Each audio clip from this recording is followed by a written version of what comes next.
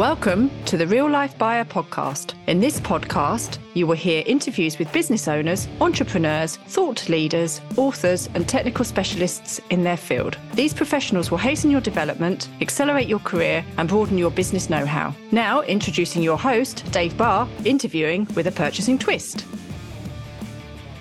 Hello, and welcome to the Real Life Buyer.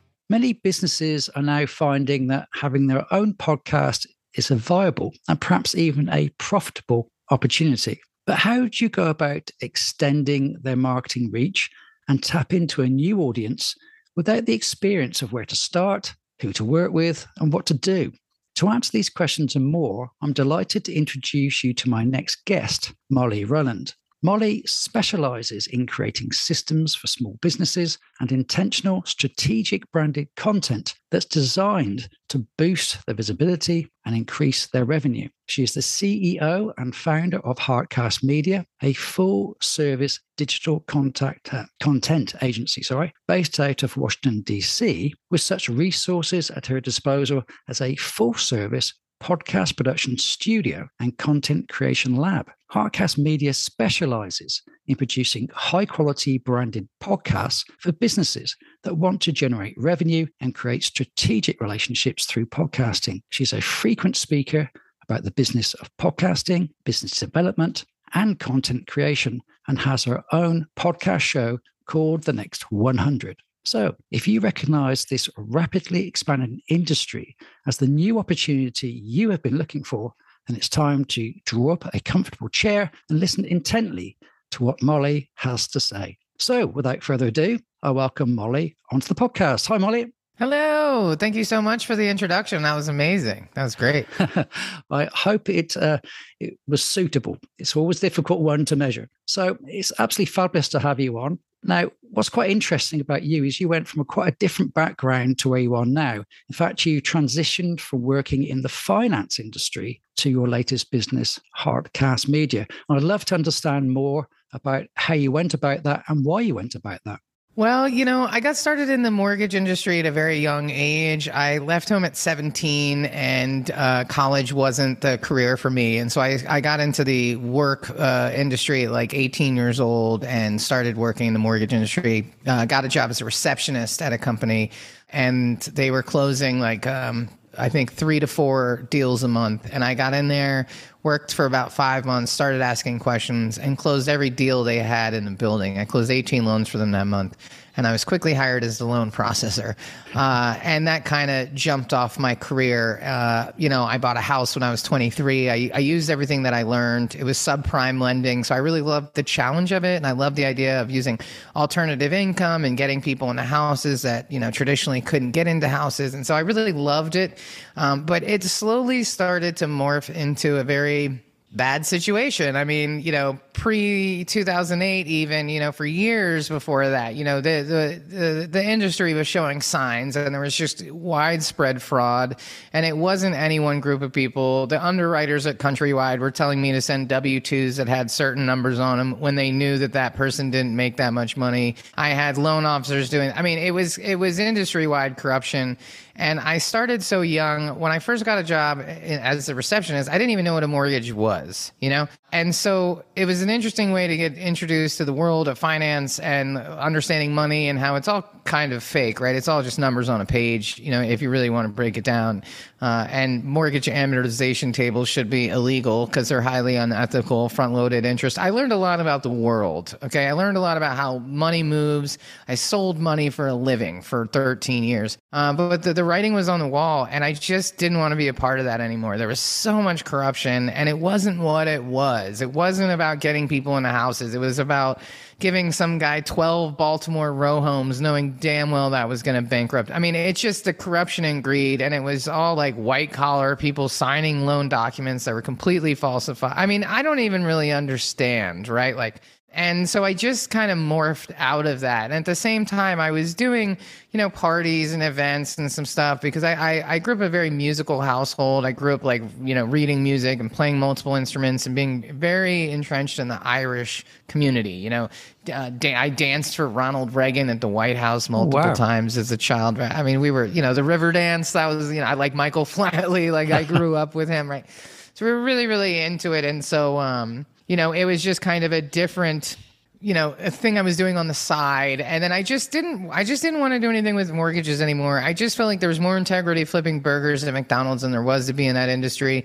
And I just didn't want to do it anymore. And I didn't want to make unscrupulous men millions of dollars, and so the line in the sand for me was drawn. And then that was the end of that. So, but in the meantime, I had been doing like parties and stuff on the other side. And so I got out of that, and I had a couple spinal surgeries that really kind of showed me what was important. And so I just put everything into the multimedia company. And so there was an overlap there, but I really went all in, in 2009. I started the company in 2001, but in 2009 I went all in, and for a solid 12 years in DC, I managed 160 artists. I recorded 85 bands in 1 year. I had a 3-story building with multiple studios that I built myself. I mean, I really learned about grassroots marketing, strategy, branding, content creation, audio, video, all of that. And I did it with no money. I did it as a very community-based, working with artists, never getting paid, and I constantly devalued myself. And I would say, I would volunteer myself as someone who didn't need to get paid, while I, meanwhile, couldn't afford an Uber home. I don't know. I had a lot of mindset issues, honestly. And so that's kind of the not so short story of how I ended up in real estate to multimedia. Right. Still fascinating story. And the fact that you created such an expansive service, if you want to call it that, because you weren't really getting paid for it. It was kind of a service industry more than anything else. So that's really interesting story. Is there a particular reason why it was podcasting as opposed to other types of, kind of support business out there? What's draw you to podcast in particular? I really think that listening is a revolution. When you're just able to listen on a personal level, professional, if we could just listen to each other a little bit more, we'd all be a lot less angry. And I feel like that's only amplified since the pandemic, right? Like if we could just listen to each other. And I went from creating platforms because, a lot of people say, oh, you're giving people a voice. That's so insulting. Everybody has a voice. You're giving them a microphone or a platform or an opportunity to amplify that voice. You're not giving anybody a voice. And I love being the person behind the curtain to get the camera angle and let's try that again. Let me make you laugh. Let me make you comfortable. No, that's not the goal. Let's try. Let's. I love that side of things. And so I had another company, and in 2018 I had a miscarriage, and then I thought I had cancer, and the universe was like, sit down, like please sit down. And I was relieved. I thought, great. I'm exhausted. I can't do this anymore. Like, take me off this ride. And then they came back and said, you don't have cancer. And I thought, well, crap. Wow.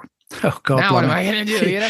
And so I was genuinely disappointed, and that's a whole other story. But, I didn't know what to do. And so I just recalibrated, and I closed down the other company, and I took my intellectual property and my equipment and my relationships, and I formed Heartcast Media. And I went from being, the person that everybody knows. I can walk in any bar and someone's sliding a Jameson across the, what I mean? I went from being that person, but who was also, really moving a lot of stuff in DC behind the scenes, right? That a lot of people never even knew. And then I wanted to do it for businesses. I didn't want to work with artists anymore. I didn't want to work with creative people anymore. I wanted to work with businesses that had like bigger visions, because what I was seeing is that there'd be these young kids in DC with iPhones, no training, making amazing videos and doing super cool stuff with barely any equipment. No training, nothing. And then in the business world, you're paying $15,000 for a brand video and it sucks. And Tom from IT did it. It's not even what he does. And you didn't launch it right. And I'm like, where's the gap between the $15,000 waste of time brand video and these kids that are doing amazing? And so I decided to kind of be that gap, to bring this grassroots, like actual functional marketing that's going to work and appeal to people into the business world, to say, yeah, you can spend 15 grand on a brand video, but how are you launching it? How are you uploading it to YouTube? Where's the SEO? Where's the metadata? How, it's a much bigger picture, right? And so I, formed Heartcast Media and decided that I just wanted to work with people with bigger objectives, right? Like I loved amplifying artists' voices because I think music is healing and so important and powerful. And I just got goosebumps. I loved being the person to make it possible for people to have those experiences together, But I also really love help crafting messages and working with people who have bigger visions and like want to make the world a better place on a slightly bigger level. So, hence the birth of Heartcast, Yeah, that really makes sense now. It really brings out the emphasis there. And it's a great message to hear. It was interesting that earlier this year I went to, because of the pandemic, there hadn't been for some time, but there was the London podcast show. And I was kind of taken aback there. I didn't know really what to expect. It's my first time visiting the show. And I was surprised at how many marketing type businesses, should we say, that were there pitching to try and find new clients. Not just people, individuals like myself, but actual businesses, and help them create their own podcasts. So for a business to consider using podcasting as a marketing and brand promotional tool, what kind of strategy and systems would they need to have considered and perhaps scoped out? And what kind of financial and resource budgets should they be prepared for, before they embark on their own podcasting journey?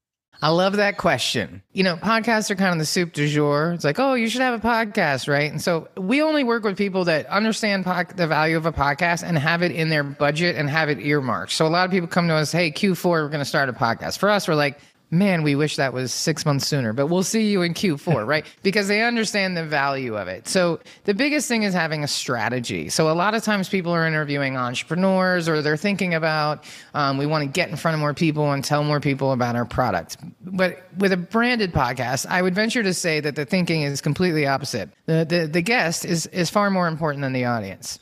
Because with a branded podcast, you're establishing a relationship. You're creating a strategic relationship that's going to drive revenue. So the first thing you have to do is determine, what are you trying to do? If you're trying to be seen as a thought leader, then you need to go interview a bunch of other thought leaders and not worry about ROI.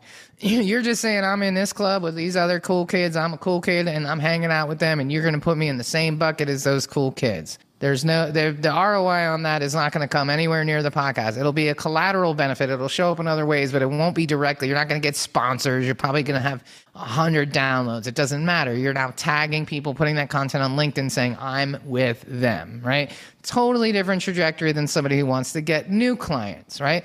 Trying to get new clients, then, if you do a monthly podcast and you're really strategic and intentional about who those 12 people are going to be, who are 12 relationships you can create this year that are going to actually bring you more clients. So don't go for the client, go for the guy that manages 100 clients, right?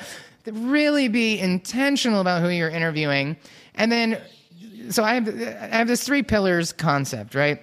The SBA to any digital content strategy, but especially podcasting. First, you got to have a strategy. Right? Who are you interviewing and why? Is it client retention? Is it client acquisition? Is it thought leadership? What is the point, right? Is it volume? Are you an author? Maybe you need to sell a bunch of books. You need volume, right? That's very different than the other 3, right? The next arm is production, which if you're going to create a branded podcast, I really suggest you outsource your production. People are going to do a better job on it. They're going to create matching graphics. It's going to be more consistent. It's just going to make your life easier so that you can then focus on the amplification. And that doesn't mean marketing. That means creating the runway with the relationship that you established in the interview in the first place. Right?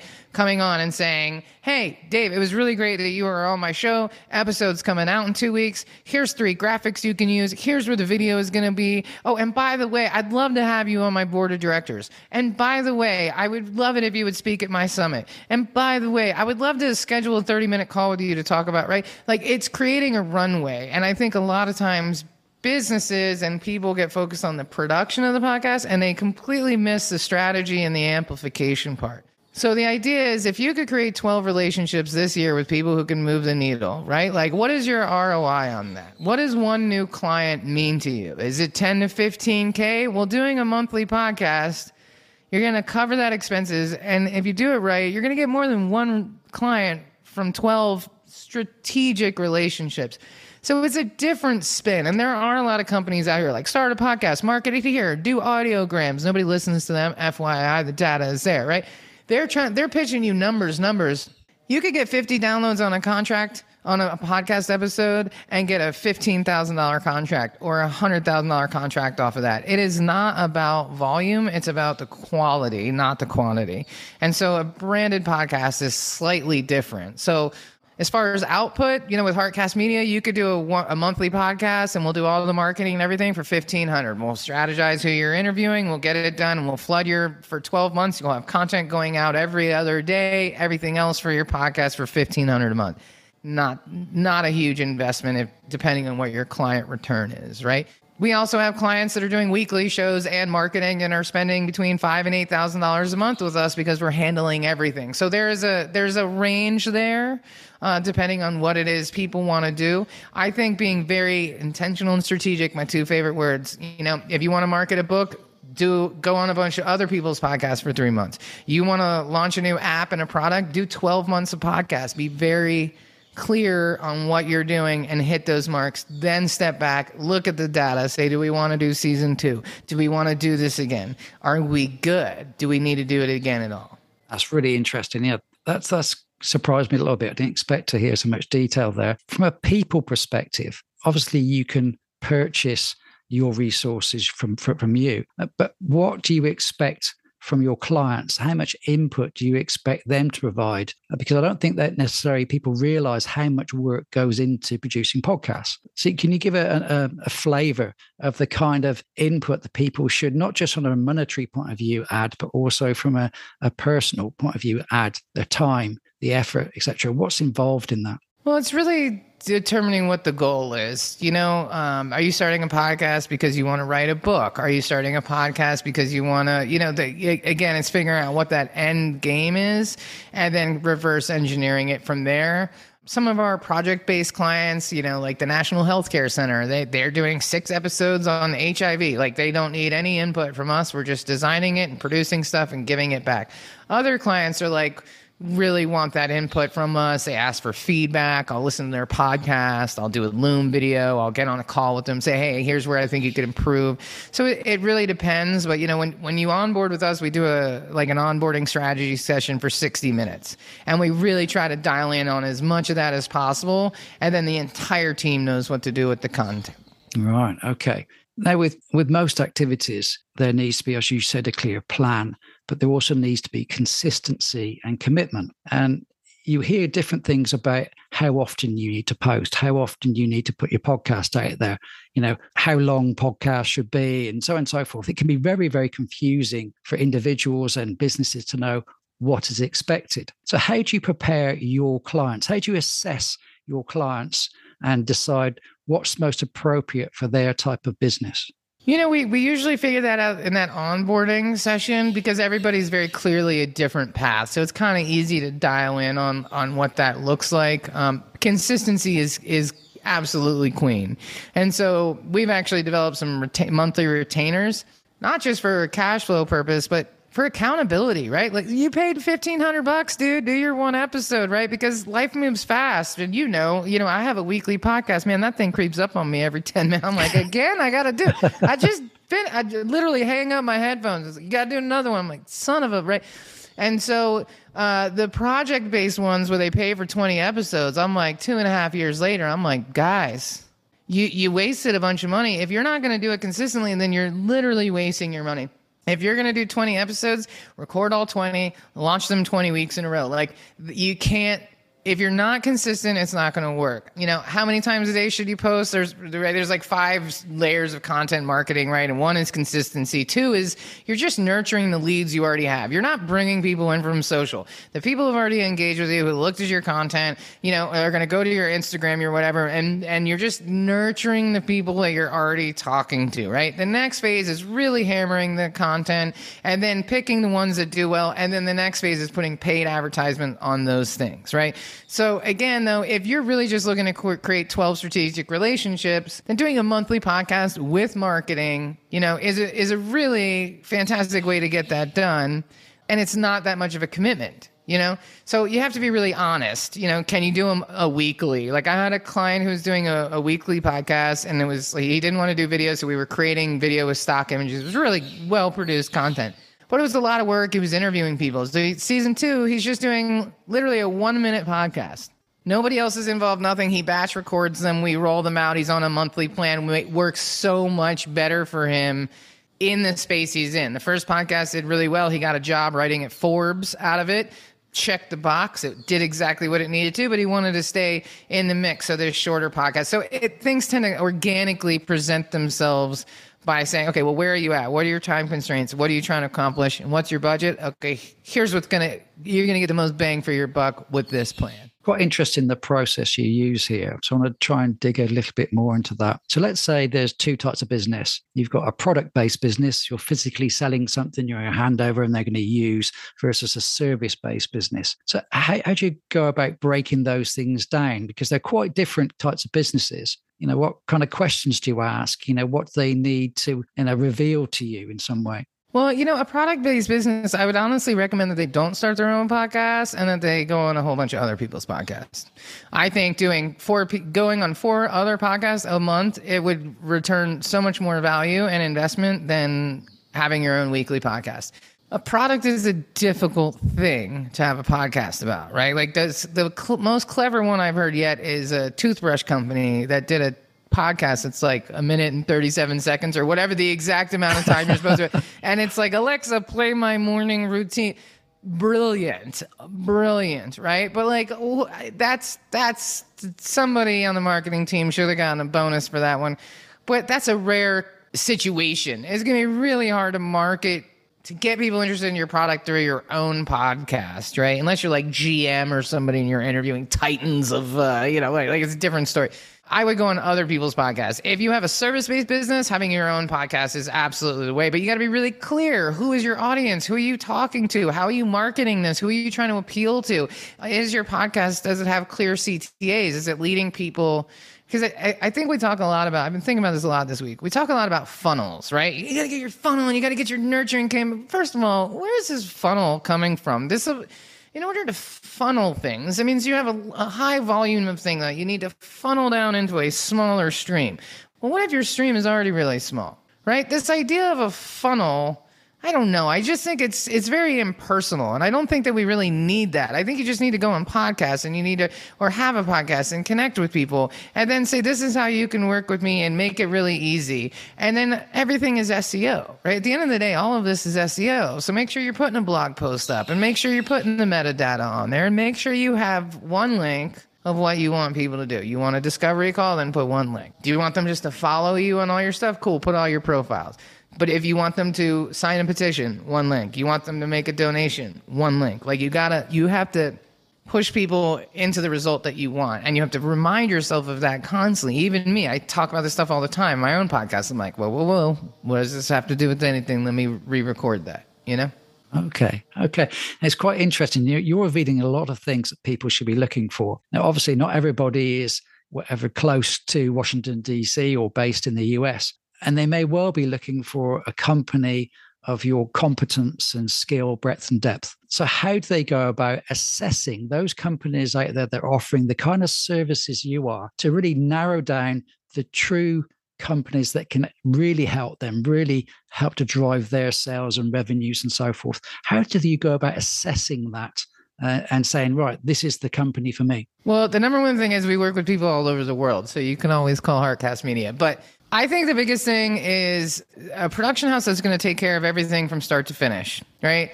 That's the most important thing. Even with our own clients, we have started offering marketing because we would make them all these assets for the podcast episodes and then they wouldn't even use them. So we're like, guys, they don't work if you don't post them, And so we started offering marketing too because we realized they just don't have the bandwidth for it, right?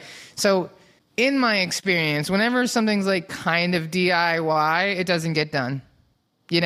Just let me show up and record. You send me my files back.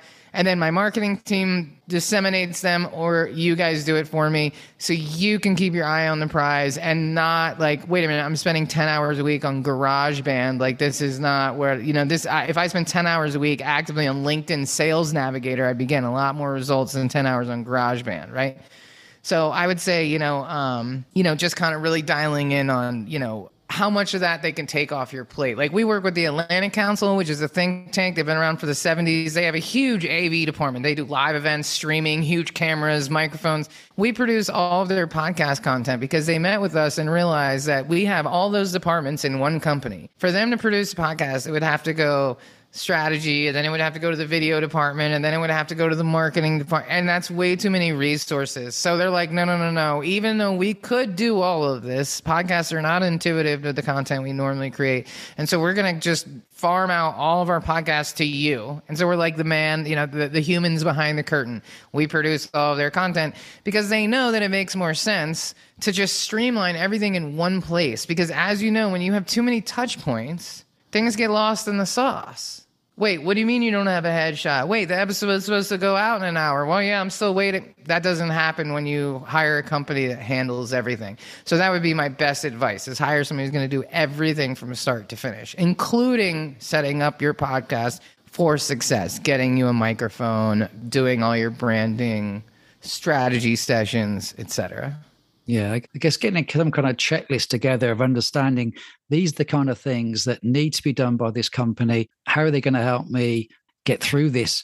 I mean, it could be quite a daunting phase, just the things you're talking about today. Obviously, I'm involved with podcasts for quite a while now, but for somebody that's new and only ever listened to podcasts, a lot of this terminology is quite alien and must be quite scary. It's daunting to know, my God, I'm being bombarded here with all this stuff and I don't understand it. Where do I start? Kind of thing. And that's why it can be scary in finding the right supplier to work with. If you're not sure what questions to ask, you're not sure what language they're using, you don't understand the terminology, and that can be really, really difficult. And that's where a personal bit comes in. You can see the website, you can get all these tick boxes, but then at the end of the day, you're dealing with an individual, your representative, your company's representative. So that relationship is quite important. So how do you build that relationship with your clients? Well, we have departments that don't move. So the same video editor is going to work on your stuff this month, next month, and the next month. We only got one editor and one audio and one, and so that's the kind of the difference. A lot of shops like mine are using, and our team is all over the world,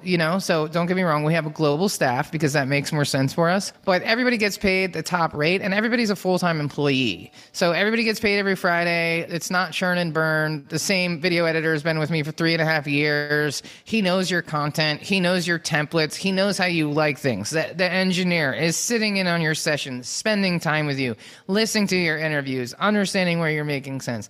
Anthony, the relationship manager, is your point of contact. He's helping you out. He's also listening to your podcast, saying, hey, I saw this. Don't forget to mention your CTA. You've got a team of people that are there for you week in and week out. And I think that's helpful versus like, wait, who's editing Tom this week and Susie next week? And, and then you can't even communicate with them. So there's no gatekeepers. And like we create a Trello board for every client.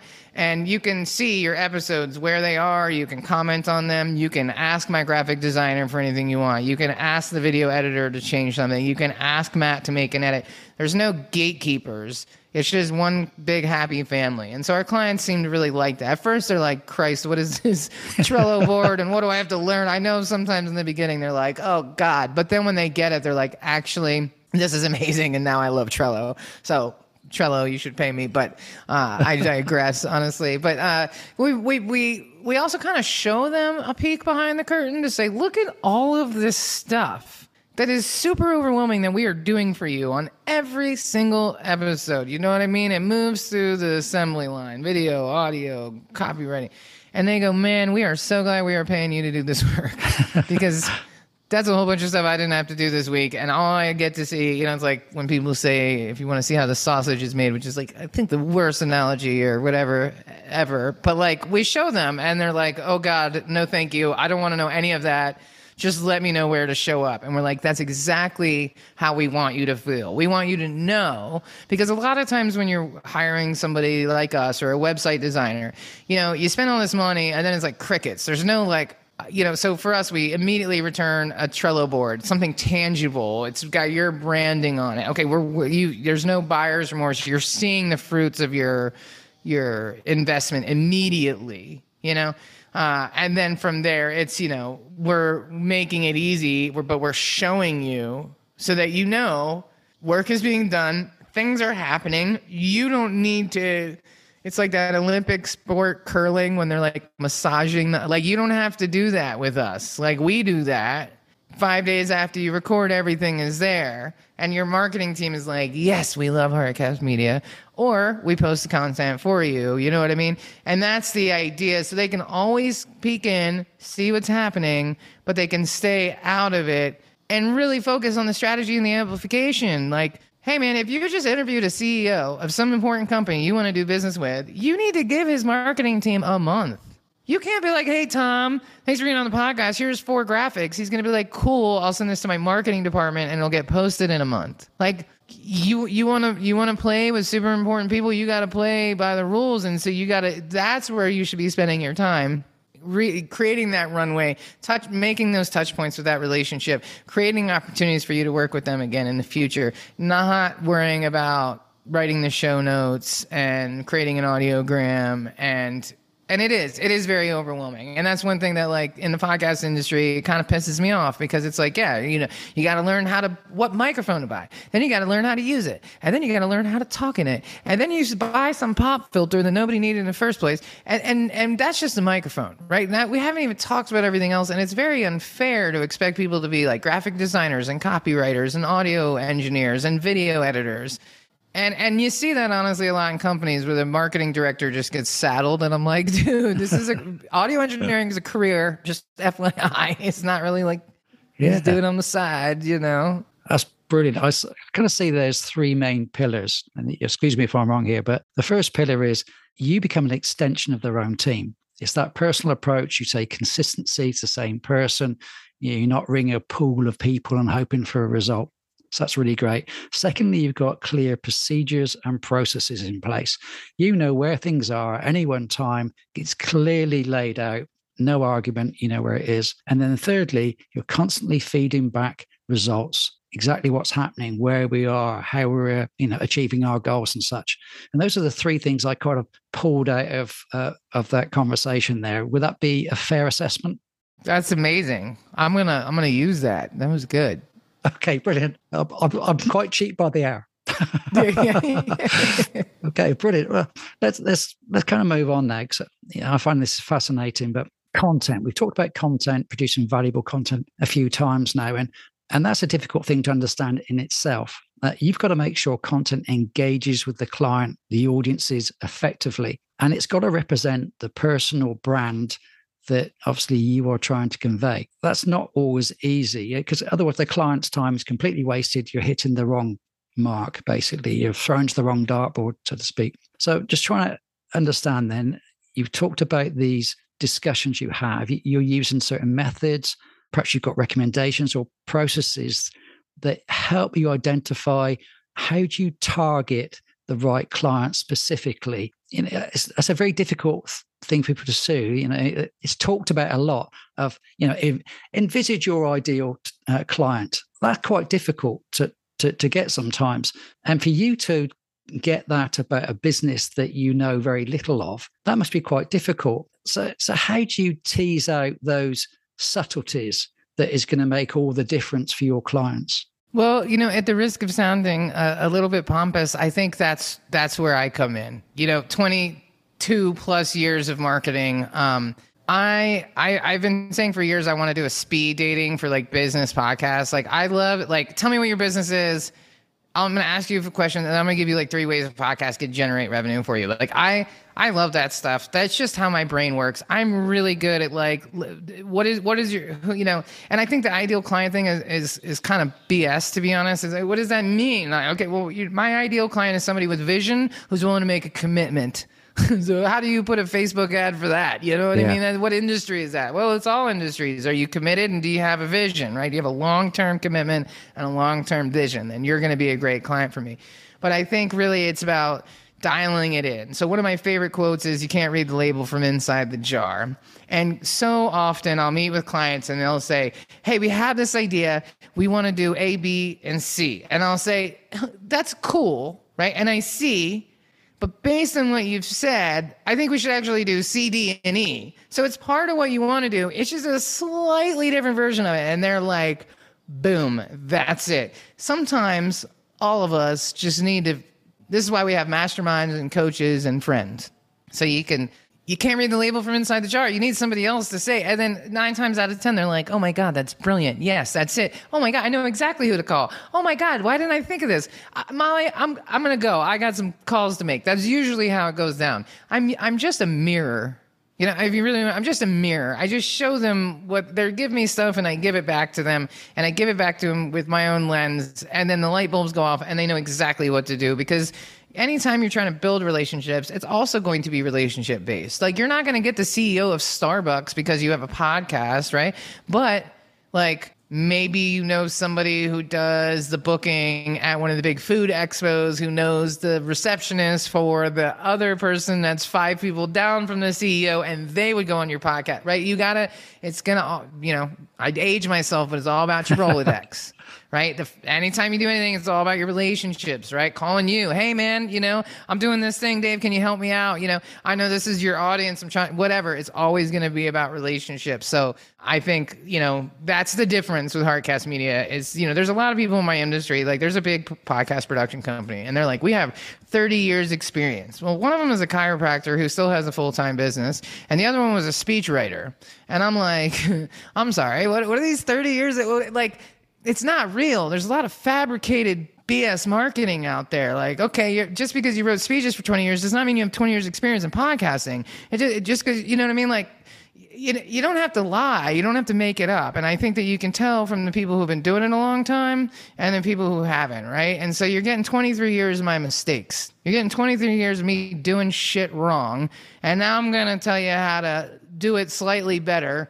And I'm going to help you do it because I love it, right? And that's kind of the difference between me and another shop out there, or Heartcast Media and another shop, is you're getting all my mistakes. Get the experience. Yeah, exactly. Yeah, you've been through it, done it, got the T-shirt. Fantastic. Yeah. It's interesting you mentioned, obviously, one of the platforms there, Facebook. Now, people automatically think for businesses, everything's got to go onto LinkedIn. Would that be a right assumption, or can you use the other platforms to gain, some good traction in business? It all depends on your business. Are your target clients moms? And Facebook is probably a good place. Are your target audience C-suite executives? And they are not on Facebook. You know what I mean? So it totally depends who it is you're trying to reach with your messaging.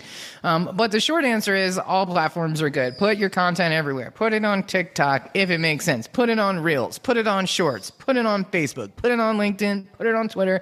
And do it again every single day. Right? Now, you can narrow down. Now, if you're one person, you're like, I can't handle all that. That's a different story. Pick one that you're going to get the most return from and be super consistent with it. If you have a marketing team and a budget, you should be creating content for all of it. So like, if I was to take this podcast and chop it up into short form videos, I may take one of the personality kind of clips and put that on a TikTok account, right? And then I might take apart when I'm talking about, attention arbitrage and some moment that I sounded really smart. I might clip that and put that one on LinkedIn, right? So you would use different content to fit different needs.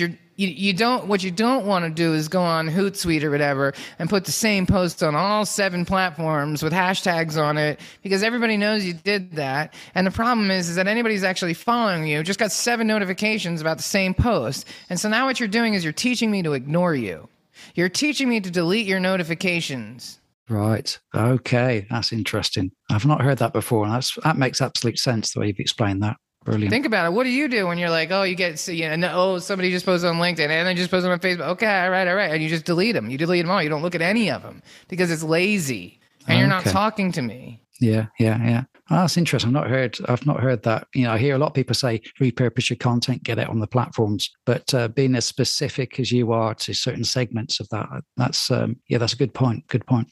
At the very least, break it up. Don't put it in Hootsuite to have it go at 2 p.m. on Thursday to every single platform. Because even, and I was working with a client, like a coaching client, and she would post her business and then she would post on our personal. And I'm like, they literally show up on top of each other in my feed and I just go right past both of them. I'm like, you have trained me to delete your content. I said, break it up. Do the business one day and do the personal post the next day. You're working against the algorithm by doing that.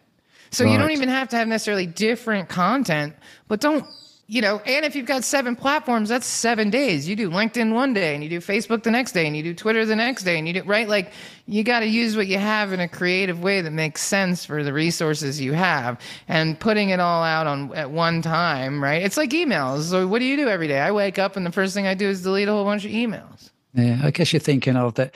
A lot of those people aren't on all the same platforms. So I think, well, would they actually see it again? Would they actually follow me on multiple platforms? Yes or no? So I'm trying to think of myself personally when I look at these different types of platforms. Do I see the same post on multiple places? I've got to do some thinking about that. You made me stop and think. So that's really good. I appreciate that. Before I ask you one last question, because I know our time's running thin. People, I'm sure, will have loved all the things you've said today. Where's the best places to go and find you and your content? I just started a podcast, actually, that I'm very proud of, and it's called The Next 100. It's for business owners that are trying to get to the next 100K, right? Too many small businesses don't make more than 100,000 a year, especially women-owned businesses. And a lot of times it's building a better system, creating better marketing, having better strategies. And so I have created a weekly 10-minute podcast, and every week we talk about a different, thing, whether it's how to name your podcast episodes. There's a 10-minute podcast episode on just that. And I'm really trying to give people some value and help them shorten their trip between that 100K. And so once you get over 100K, then the next 100K is the hurdle. And those 100K leaps actually get shorter and shorter the more that you make. But that first 100K is a real doozy. So the podcast is aimed at entrepreneurs. So it's a little bit of marketing, it's short form video. The other day I talked about grief, and how does that show up every day in the work that we're doing, right? Because nobody escaped losing a lot of things they really cared about in the last 3 years, people and things. So that would be the best place. I would love for people to listen to my podcast and leave me some feedback. And then from there, I've got links to, Heartcast Media and my website and all that. But if you like the content, then you'll intuitively find those links and get in where you fit in. But I would love for people to check out my podcast. That would be the best way to find me. Fantastic. I'll put in my show notes all the links to the other platforms as well anyway, so people can have a little dive in. So one last question. You've clearly said that you've been in this game for some time. You've got a heck of a lot of experience. Now, if you had your chance to relive it, knowing what you know now, what would you do differently? Ooh, that's such a good question. I'm not a big fan of regret because I think it's a waste of emotion. However, I wish that I didn't think that I had to build everything.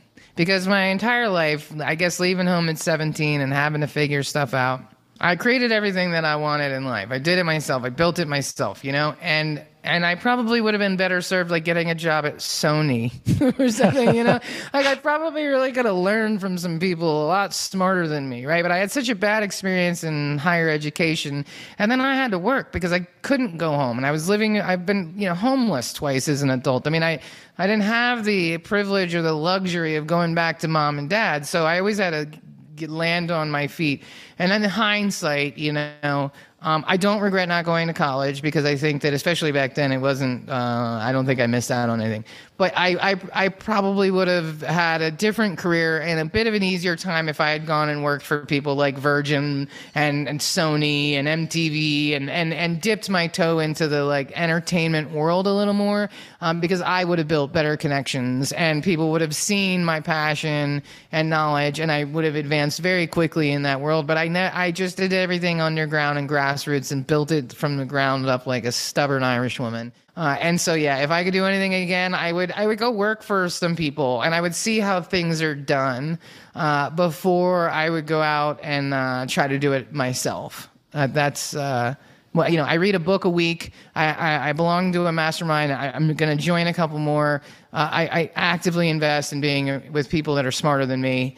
That's how I'm making up for it now.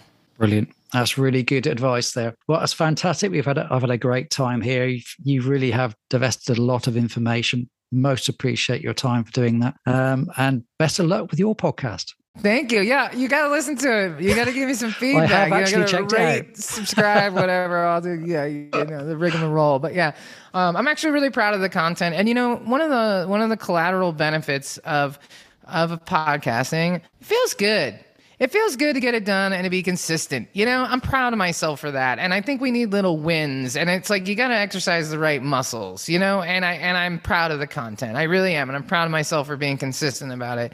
And so I would absolutely love for people to listen to it and let me know what they think, for sure. Brilliant. That's brilliant. Well, so best of luck. Thank you so much for your time today, and hope to speak to you again sometime. Yeah, you too. Let's stay in touch. Thank you for the opportunity. It's been a great conversation. And people with your accent always say my name so much better than I ever can. So I love hearing it. I love hearing it. So thank you. Brilliant. Take care, Molly. Thank you. Take care. So there's another Real Life Buyer podcast. I do hope you enjoyed it, and it's given you some ideas and inspiration for greater action and achievement. If you are a purchasing or a supply chain professional, business owner or director, come and join my Facebook group, the Purchasing and Supply Chain Community Hub, a safe place to engage with like-minded, friendly people. See you soon. Bye.